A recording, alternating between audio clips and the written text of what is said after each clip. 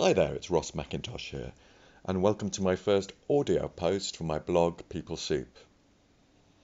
The reason I'm recording this is because I was lecturing a group of MSc students on the Organisational Psychology course at City University a couple of days ago, and I was encouraging them to make some noise about our discipline.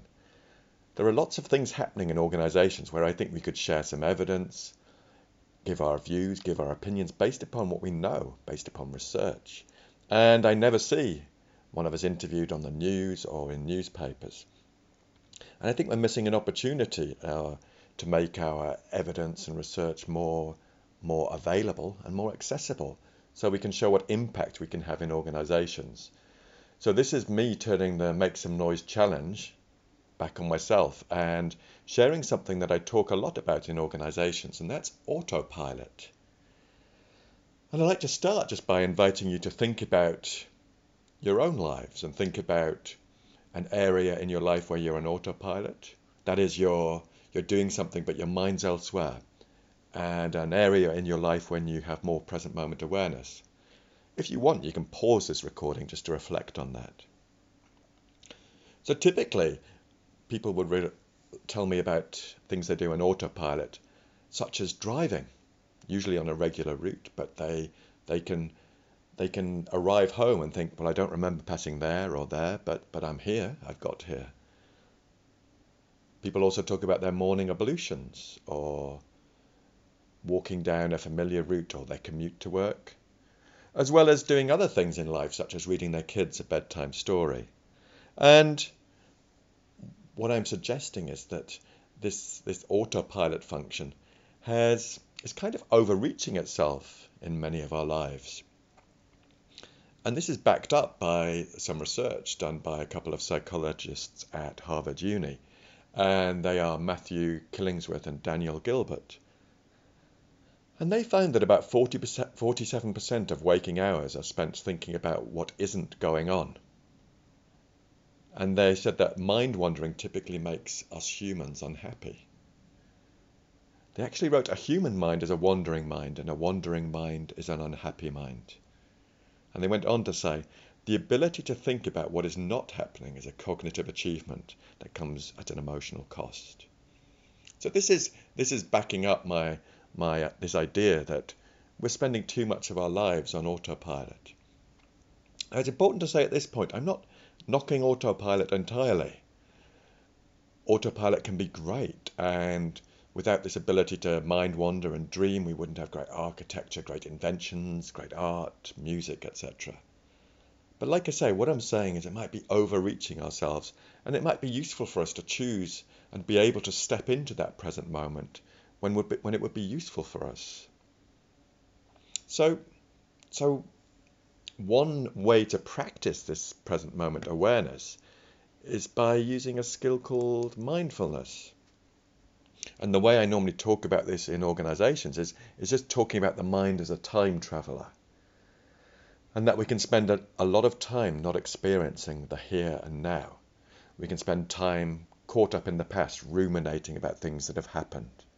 And we can spend time in the future, fretting, worrying, planning about things that are coming up. And this is a pretty cool ability in some senses, this ability to plan and look to the future.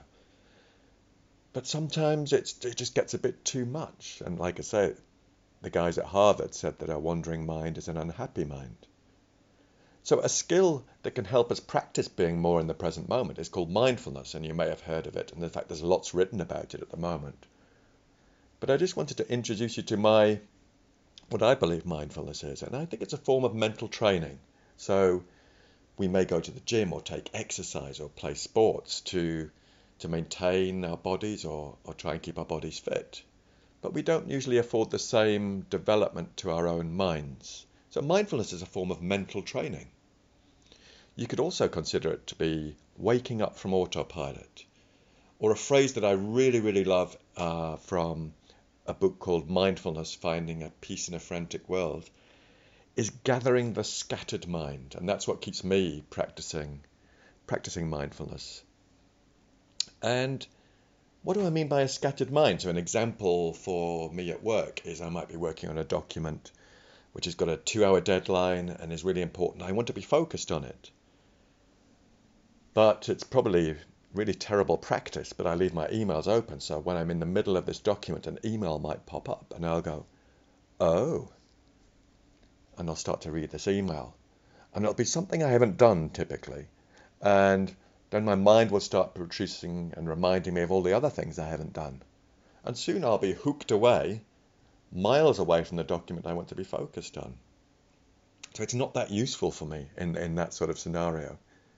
But you can probably think of other scenarios in your life when it might be useful to step out of autopilot into that present moment. And there are various ways to practice mindfulness. Some people would refer you to guided meditations, and I'll talk about those another time.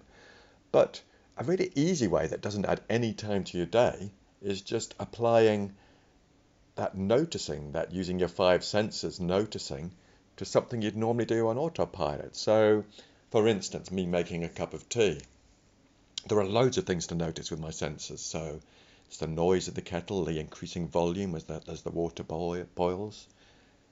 There's the click as the kettle reaches its boiling point. There's the visual, there's the steam. I can examine the mug I'm going to use. I can smell the aroma of the tea. So you get what I mean. I can even wrap my hands around the mug and feel the warmth transmitted from the liquids through the mug to my hands, noticing how that feels on my fingers. So there's various ways we can just spend moments in our day, activities that we normally or typically engage with on autopilot, just bringing them more into the present moment and noticing what there is to notice. That's a great way to practice this skill. I encourage you to have a go, and if you've got any feedback on what you noticed, I'd love it if you wrote it underneath this post. But that's the end of this post, so thank you very much for listening, and please do check in for more, as there'll be more along the similar lines and stuff I talk about in organizations a lot. So thanks very much.